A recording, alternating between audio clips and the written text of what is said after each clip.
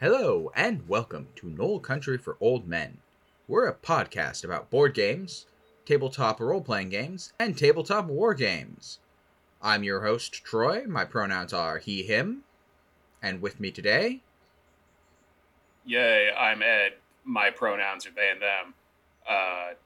I've foregone my elder brain juice this week for straight corn moonshine. That's good moonshine. And I had to run away from the cops to get it to this podcast. You're welcome. Run away from the cops. Always a good choice. And because this episode comes out on the 4th of July, we've decided to do an American episode. America! Yeah, we're going to talk about the one thing in America that isn't fucking terrible right now. Folklore monsters and cryptids. Woo! I didn't have any snappy comebacks to counter your assertions. Are they wrong? No. So yeah, let's talk about cryptids, because Sasquatch is in favor of gay marriage. I have it on good authority. We're just going to be cryptic? Yeah. The Jersey Devil is angry about the Roe v. Wade decision. Jersey Devil says, my body, my choice. Yes. Champy, the lake monster of Lake Champlain, says trans rights. Yes. Mothman says... Death to Bridges. Yeah, I've got nothing else for you. The Mothman, we don't talk too much about Mothman. Although we will talk about Mothman. Mothman said MAGA once, and we haven't talked to him much since. Yeah, Mothman, Okay, I will say this about Mothman. He is not in favor of car-based infrastructure. Mm-hmm. So, before we really get into our whole cryptids and folklore monster stuff that we're going to talk about, we have a segment on this podcast called The Week in Hobby. Ed, why don't you go first? Yay. My week has been uneventful. Finally got a little bit of 3D printing done. I really don't know what the deal is with my printer. It could be that it's just been too hot outside and that excess heat is screwing with the resin, but doesn't explain why stuff would just drop right off the sprues. But for whatever reason, the last 2 nights, I've done an overnight print, and those have seemed to work for some reason. And then I did one early this morning when it was still cool and it didn't work, so hella fine now. At this point, I just want to finish my Stargrave team, and then I'm probably going to clean the printer and put it up for a little while since I've got a bunch of stuff to work on as is. I've tried to do a little bit of painting, but it just gets damn hot in this office, so it gets unpleasant after a while. And still playing Go, that's really about it. I haven't been able to focus much when it comes to hobby stuff. Yeah, you're improving at Go, at least. Slowly but surely, it seems, which surprises me. Go is one of those games where the more you practice at it, the better you get, and the more you realize how bad you were when you first started playing it. Go, go, go, go. That's all I got. That's all you got? Alright, so for me, I've been playing Go, but mostly against you. I did some board games with friends over the weekend. We played Red Dragon Inn. We played Vi, which we've talked about on the podcast before, and we played The Lost Expedition, which is going to be today's board game corner. Didn't we already talk about that one? No, we talked about it was like the Lost Ruins of something. Lost Ruins of Arnak.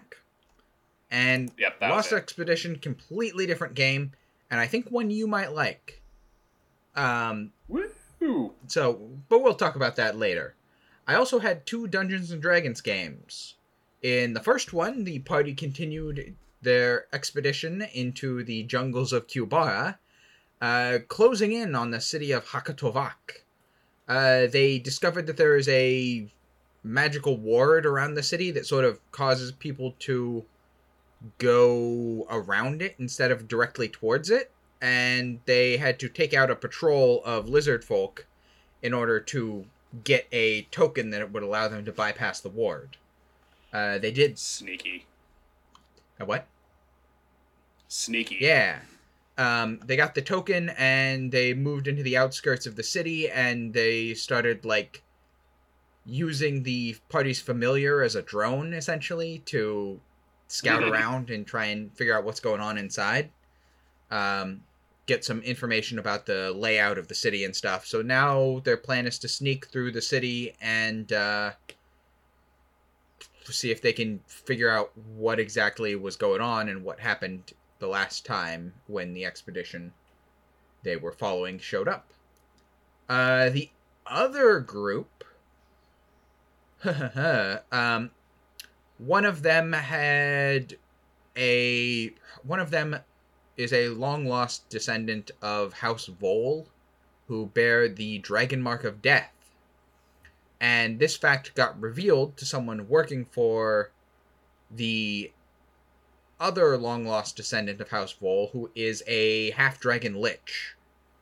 And who really wants to find other live people who have the mark so that she can use that to regain the power she had in life and wreak terrible vengeance upon those who slighted her.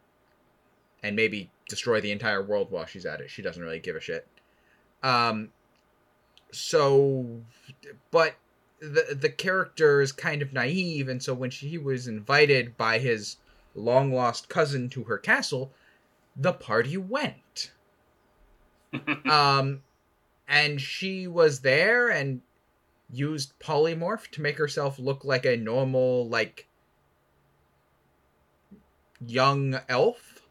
And they had a chat, and, she served them dinner, and the party was hanging out in this castle full of undead, and the player got called up to her study, which was, kind of a wizard study, and she, started, getting some information and getting more into him about what exactly she wanted to do, and revealed that she may have caused the day of mourning. Whoops. And she wasn't trying to. She was trying to destroy the Elven Nation. Not some random country in the middle of Korvar. She was trying to destroy the Elven Kingdom. The ritual just went wrong. It's what happens when you try and do a genocide. You get what you deserve. Well, she still did a genocide just on a different country. And now she wants to do another one. She's figured out her aim. She's got the aim in now, and she's going to do another one. And when the player decided he did not want to have a part in that, she basically offered him the choice of play a game against her, and if he wins, she'll let him and his friend go and give them a head start. And if he loses, everybody gets sent to the dungeons. And so he chose to play the game, which was a modified version of Go, where the other... Friend of the pod. Yeah. Where the other players... Well, okay, one player was playing Go against her, and the other players were on the board taking the role of pieces, but they were able to move around on their own turns. Bro, how does that go? You can't move the pieces? That's heresy. Well, also... the pieces being played by the Lich could turn into monsters and attack the players if the players were next to them. So, modified in that it still used the Go rules for, like, placing pieces, but allowed the entire group to be involved in the game at the same time. And eventually they won. So she then revealed that, oh yes, she is fully a Lich, and yeah, an especially terrifying Lich, and that he and his friends had 24 hours. Run. And so the party ran to their airship and started planning how the hell they're going to get away from this.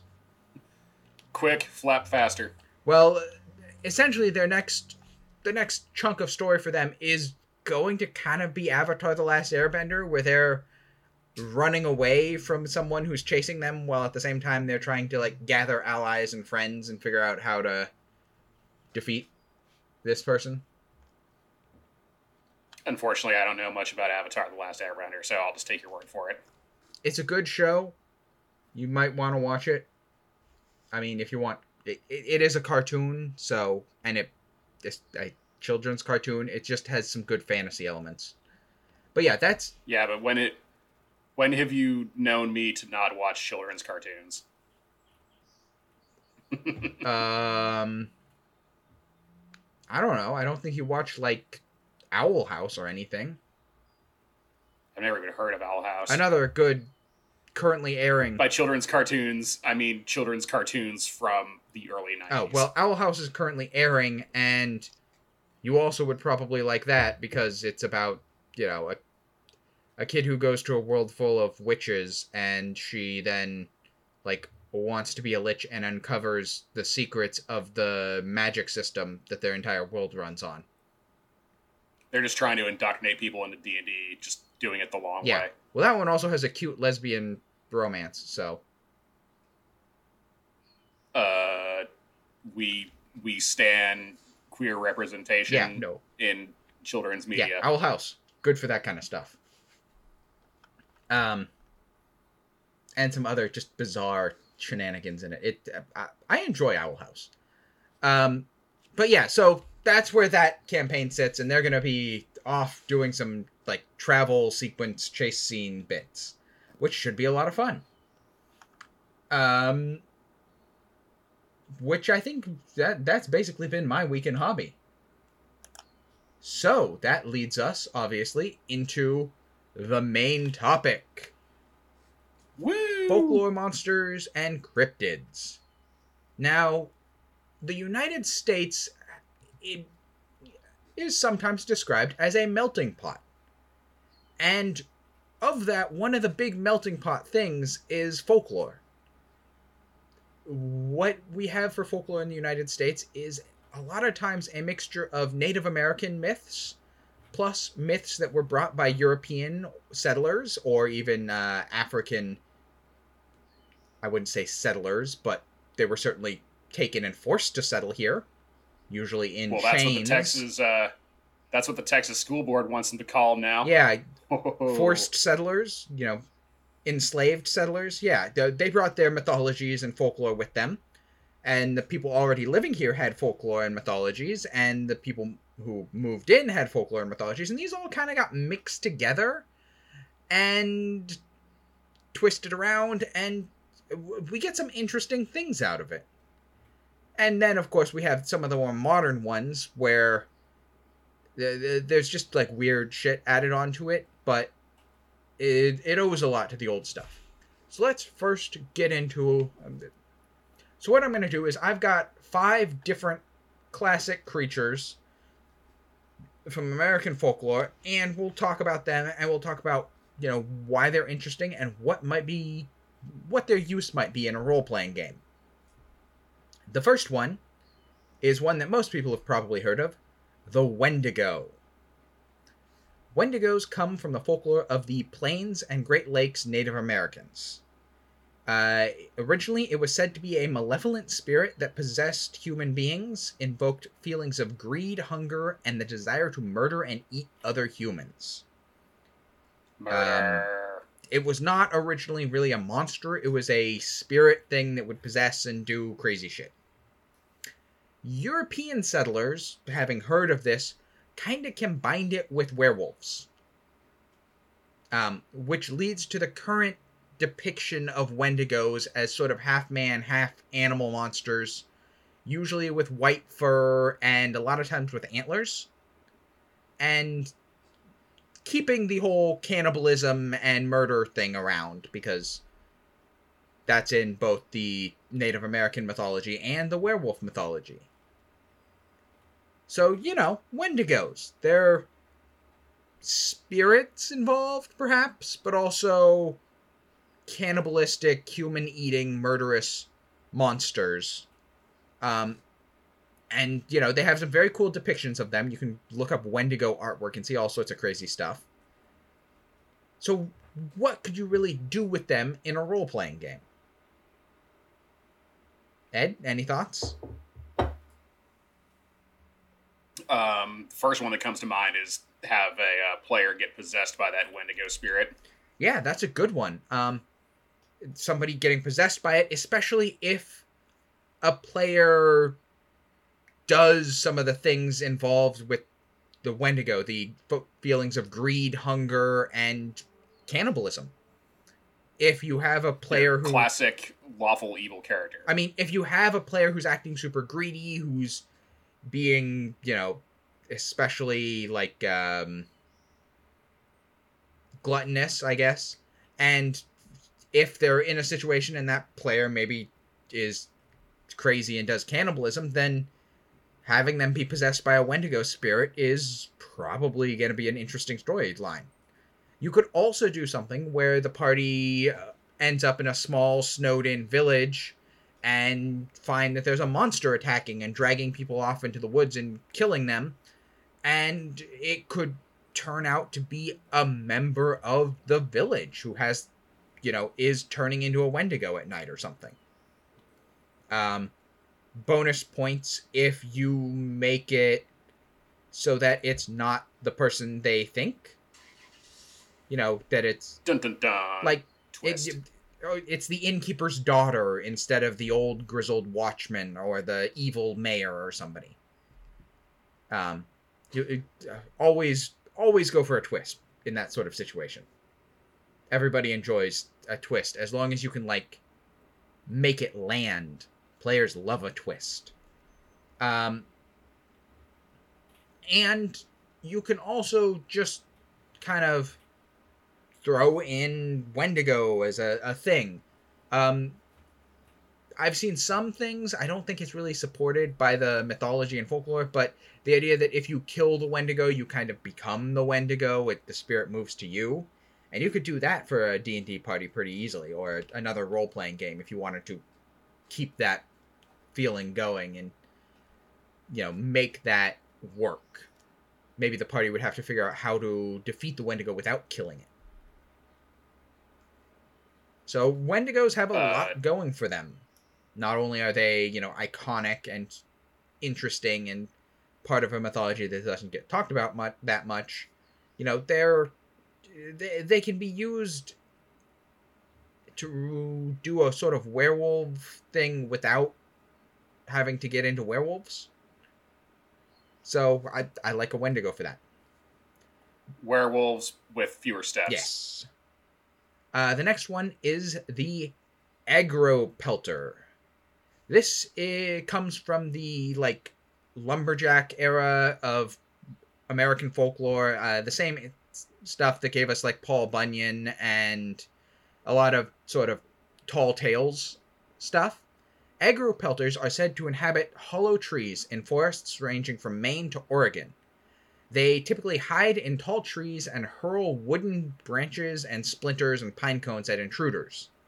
They are said to look like slender apes or monkeys with incredibly muscular arms, covered entirely in black fur except for the face, which has an ash-gray skull pattern. I'm guessing in this case, the lumberjacks are not okay. No, the lumberjacks are not okay in this case. Basically, these were used... Folklore scholars say that these are kind of like used as an explanation for when someone gets hit by a tree that falls off or a branch that falls off a tree. You blame the Agropelters for it. So as a monster, they're a really cool option for, like, deep forest ambushes. Both because, you know, you've gotten into the territory of these, like, territorial monkey things with skull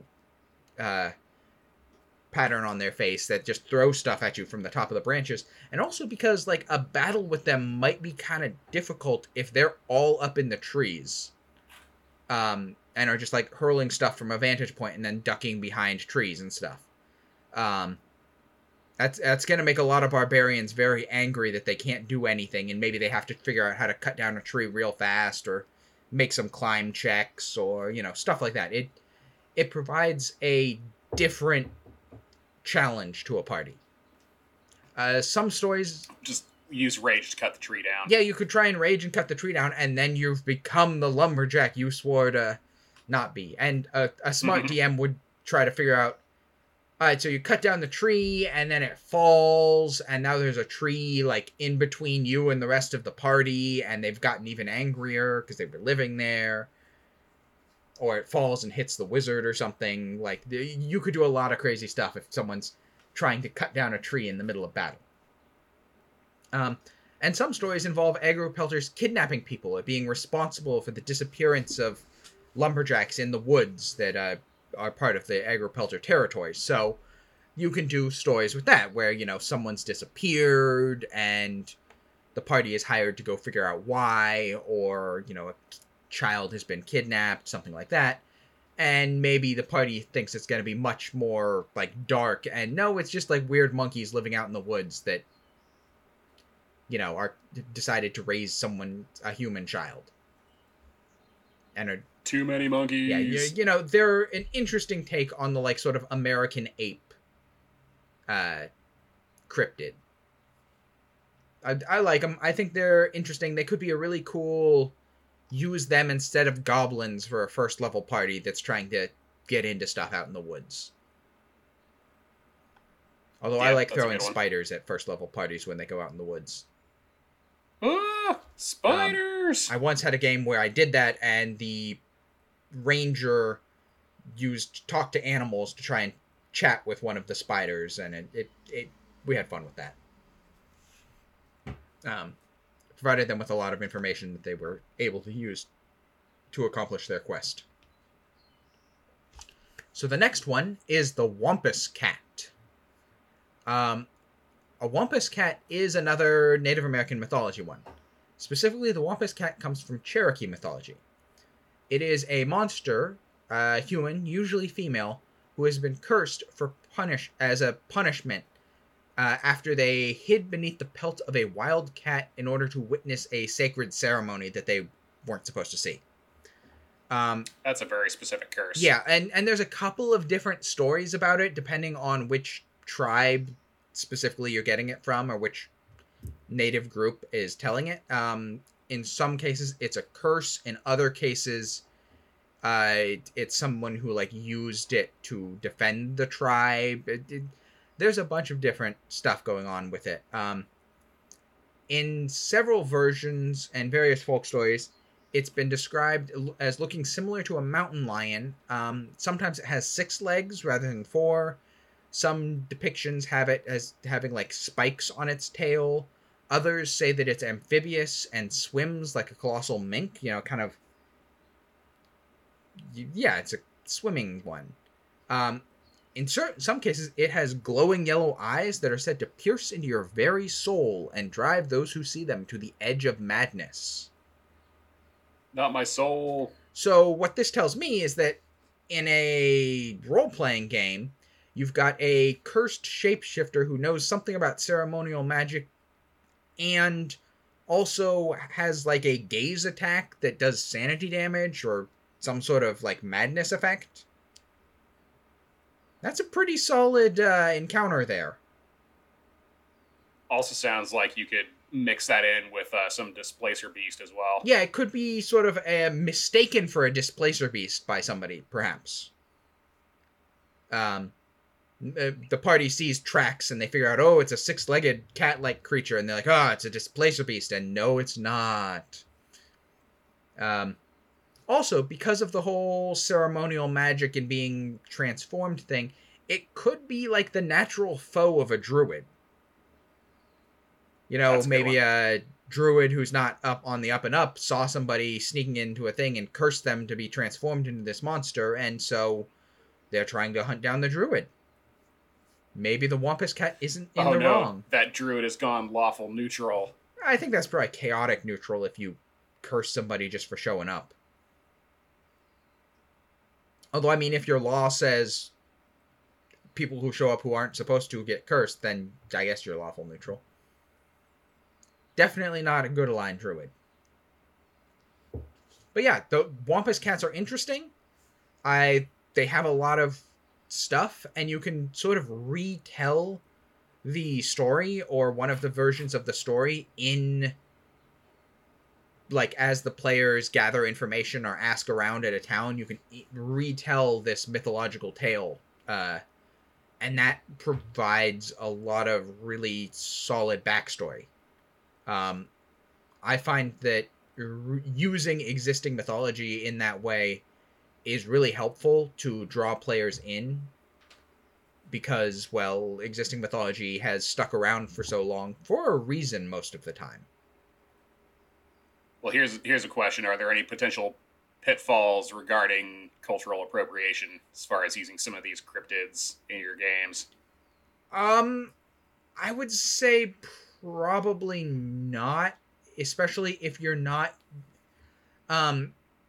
The Wendigo and the Wampus Cat are the only ones that I'm brought in that are based in Native American mythology, and they are the extent to which they are a combination of Native American mythology and then American folklore that's been added to them and adjusted from them is pretty hard to tell.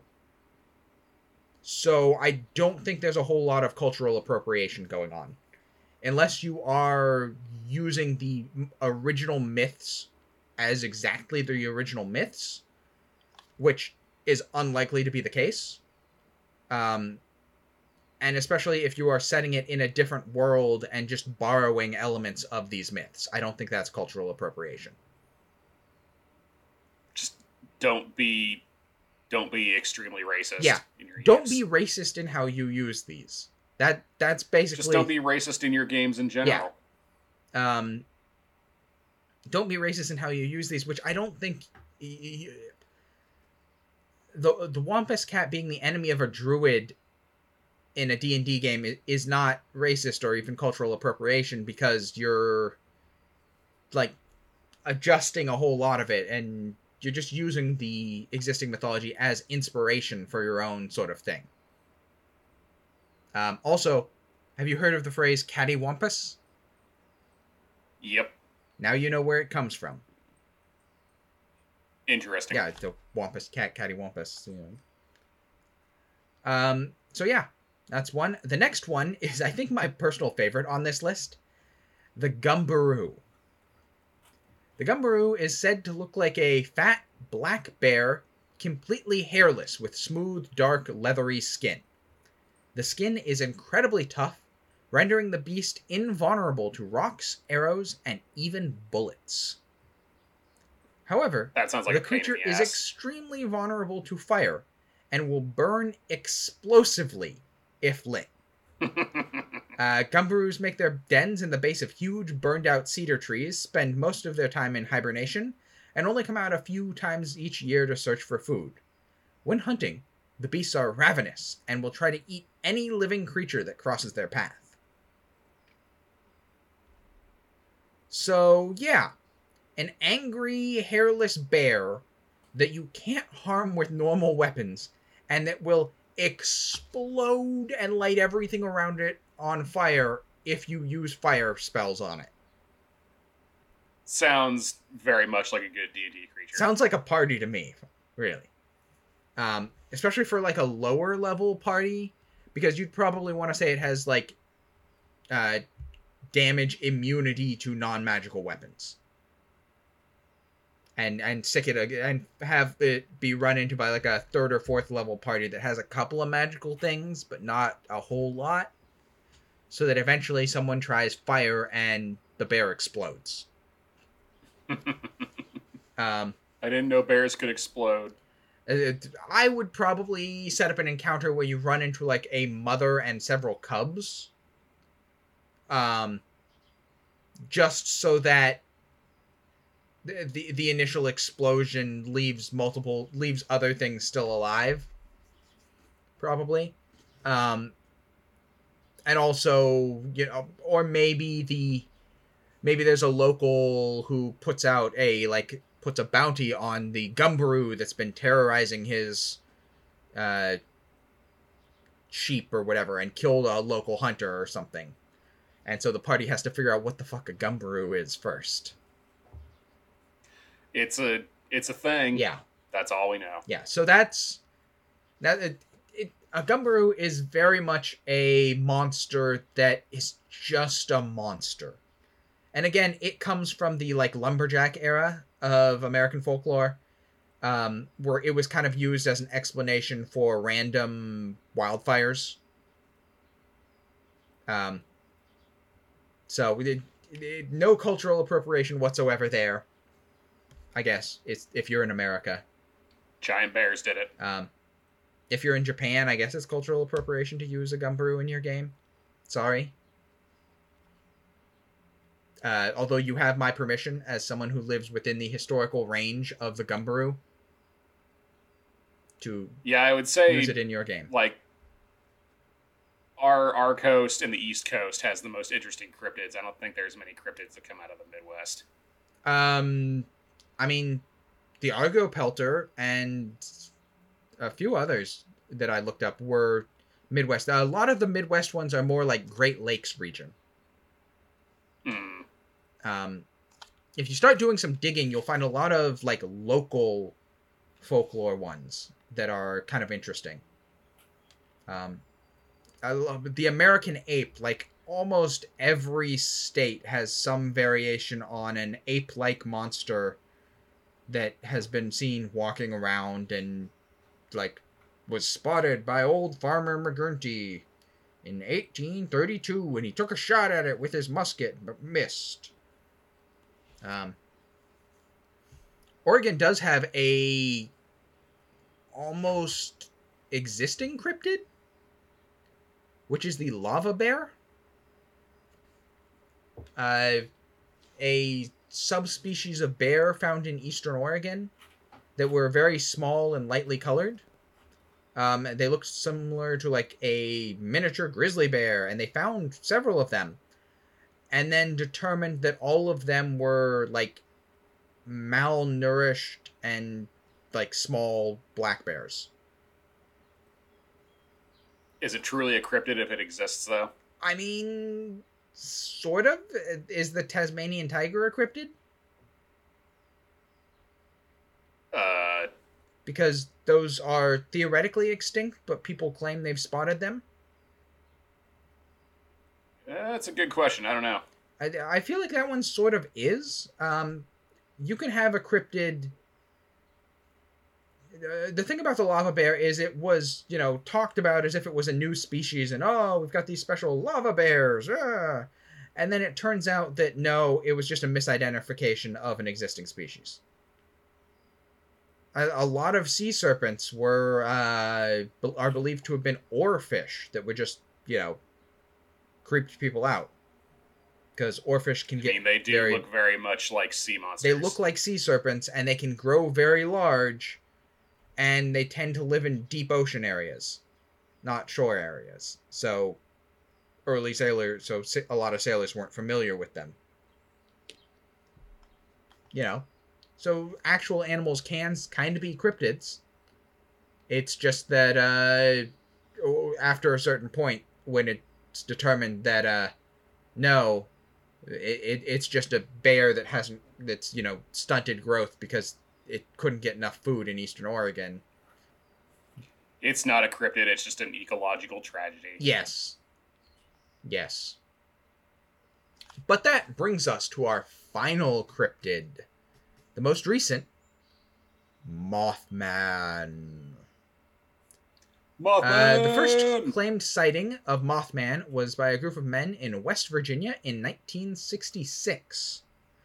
Mothman, as reported, is a bipedal winged humanoid, with various reports claiming that it is more similar to an owl and others that speak of two massive glowing red eyes. Many people who encounter Mothman have suffered from extreme fear and psychological distress, often lasting for months or years. Also, Mothman hates bridges. Mothman just wants more lamp.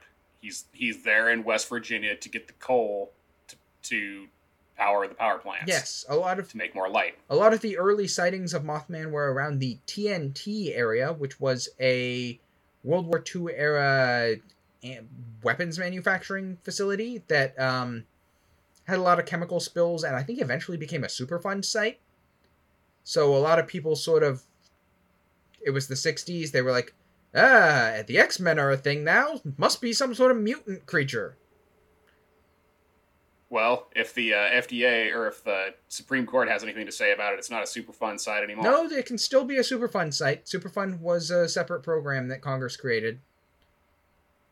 Good to know. Yeah, Superfund is a thing that the EPA can still do. The EPA just can't regulate any existing stuff. In fact, I'm sure the Supreme Court and the Republicans love Superfund sites because that's when a business usually fucks up the environment so badly that they just hand it over to the government and say, hey, you guys deal with it now. Mothman's your problem. Yeah, Mothman is the cryptid equivalent of a Superfund site. So, essentially, Mothman is a flying, mysterious, human-shaped monster that haunts a town or region for unknown reasons. Mothman has occasionally been described as swooping down at cars and, like, hitting the tops of them. Although, unconfirmed. And is occasionally blamed for the Silver Bridge collapse, where a bridge fell down. Probably had more to do with the bridge being poorly built. But, you can always blame Mothman. I'm going to go with Mothman on this one. Yeah. So, essentially, Mothman is a interesting cryptid in general, and, large flying human shape keeps attacking or doing stuff in the town. Maybe it's the result of, like, magical experiments that someone has done. Maybe it's the result of a curse. Maybe it's just straight up a demon that got summoned here or something. You have all sorts of options for what you can do with it in a role-playing game. I would definitely do something with, like, a fear aura that it has from the, glowing red eyes. Using that would probably be a good way to make it more than just a track it down and attack it sort of scenario for players, especially in something like D&D. I would also say that if you're using Mothman as your thing, you probably want to end up tracking it down to a lair, which, based on what we've said about the, like, TNT area, should be some sort of abandoned structure that it roosts in. An abandoned bridge. Oh, yeah, or maybe it's a, like, broken down bridge with a... What you should really do is you should go for one of those sweet old, like, Renaissance era bridges that had houses and stuff built onto the sides. And that is also broken, so it's roosting in the broken houses on the bridge. I can get behind that. Because I love bridges with houses on them. Bring back bridges with houses on them. Yes. 100%. Remember what they took from you. Yes. We live in Bridgetown, and yet none of the bridges have housing attached to it. We live in a city with many bridges and a housing crisis, and we haven't put two and two together? Come on, people. Get on it, City Council. Yeah, so that's... So, Ed, any final thoughts on cryptids and folklore monsters? Any other ones that you think maybe we should have talked about? Any ideas for how you use them in campaign? For some reason, like, Wendigo feels like it would fit in well with Icewind Dale for some reason. Oh, yeah. I feel like you could toss in a Wendigo thing into Rime of the Frost Maiden very easily. I guess also Mothman as well, since it's supposed to be like eternally night, and you just have wrath of the Mothman. Yeah, are there any bridges? I don't think so. I'm sure you could find an area where maybe there's a bridge crossing something, and there's a Mothman that's aggressively defending the bridge against everyone. But you could also do a Wendigo. The party runs into a house or a lodge that's snowed in somewhere, and every night somebody's been disappearing, and now it's a mystery, and you have to figure out what's causing the murders, and it turns out it's a Wendigo. The ape creature would also be another good one, because there's a lot of foresty items. Oh, the Agropelter? Yep, that's it. Ape Agropelters are good. Yeah. Most of these could fit into any D&D campaign pretty easily, and I am always in favor of throwing in monsters that aren't from the monster manual. Or adding stuff that's not entirely in the monster manual and just coming up with new variants on it. In my D&D game that's dealing with lizard folk, they're dealing with the black scale lizard folk, which includes a strengthened, like, standard lizard folk stat block, because the normal ones are supposed to be bigger and tougher. And then it also includes a shaman lizard folk, which, again, same deal. And then I created the black scale lizard folk brutes, which are large-sized and super strong and wield giant clubs.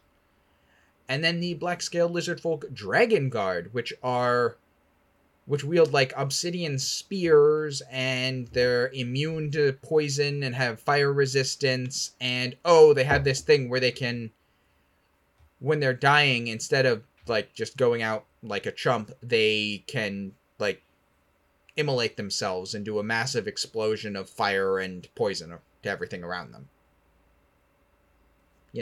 So what I'm getting at is, when you're running a D&D game or any other role-playing game, find interesting monsters and make them a part of the game. Don't just grab goblins and throw goblins at your party.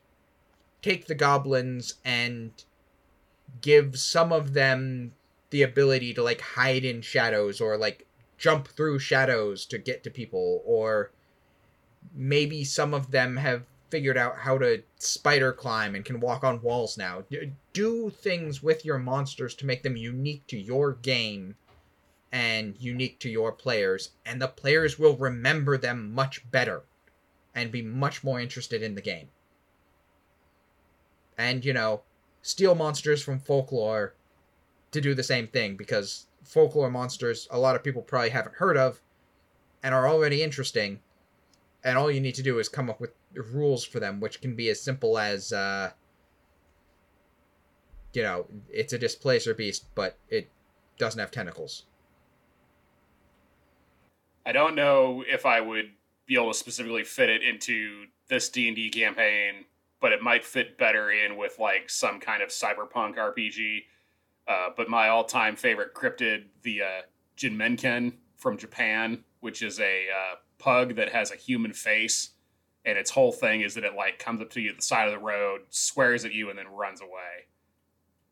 Apparently these things go back to like medieval Japan, but there was also a lot of sightings of them in the 80s and 90s, and so they kind of came back for a bit as a like secret government experiment gone awry.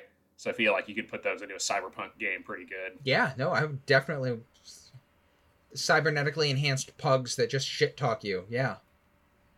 And I mean, I've already got an STL file for one of these things, so I've got to find a place to use it somewhere. Yeah, no, definitely. You could have a whole cyberpunk campaign about like an infestation of them. And there's too many demon pugs. Yeah, demon pugs, just like some of them got loose, and so the party's been hired to exterminate them. And they have to deal with the whole time shit-talking pugs. Yeah. Well, they'd have the shit-talking pugs and also like an animal rights group trying to stop you from like eliminating these cybernetically enhanced annoying dogs. Well, that's a good one. It shouldn't be, use folklore monsters. They're in folklore for a reason, and it's folklore. It's free. As Picasso said, good artists copy, great artists steal. So I think I steal most of my art. well, yeah, but in this case, it's steal the source of your inspiration, steal ideas for how to make something better, and steal steal Mothman and throw him into your game as some sort of demon. Yeah, go nuts with that sort of stuff. That's one of the creative things that you can do with role-playing games that other sorts of games don't really let you do, and it's why I enjoy role-playing games so much, at least one of the reasons. So yeah, do that. Woo, cryptids. Sorry, I'm kind of toasted. Yeah, no worries. So we have a segment on this podcast called Board Game Corner. And today we're going to talk about The Lost Expedition. So The Lost Expedition is by Pierre Sylvester, published by Osprey Games. It is about an expedition into the Amazon jungle to find the lost city of X, aka El Dorado. It is based on an actual expedition by the legendary explorer Percy Fawcett, who marched into the Amazon looking for El Dorado and was never seen again. I was just going to ask if they all die. That tends to happen to white people when they go south of the equator. Yes, that is entirely something that can happen in the game. And the artwork on it is kind of neat because it's a little bit Tintin inspired. And sort of the like clean line work and solid coloration, and the font choice for the game makes it look like a Tintin book, which is kind of neat. It's co-op for 1 to 5 players. It also has a like head-to-head 2-player mode, but I haven't tried that out.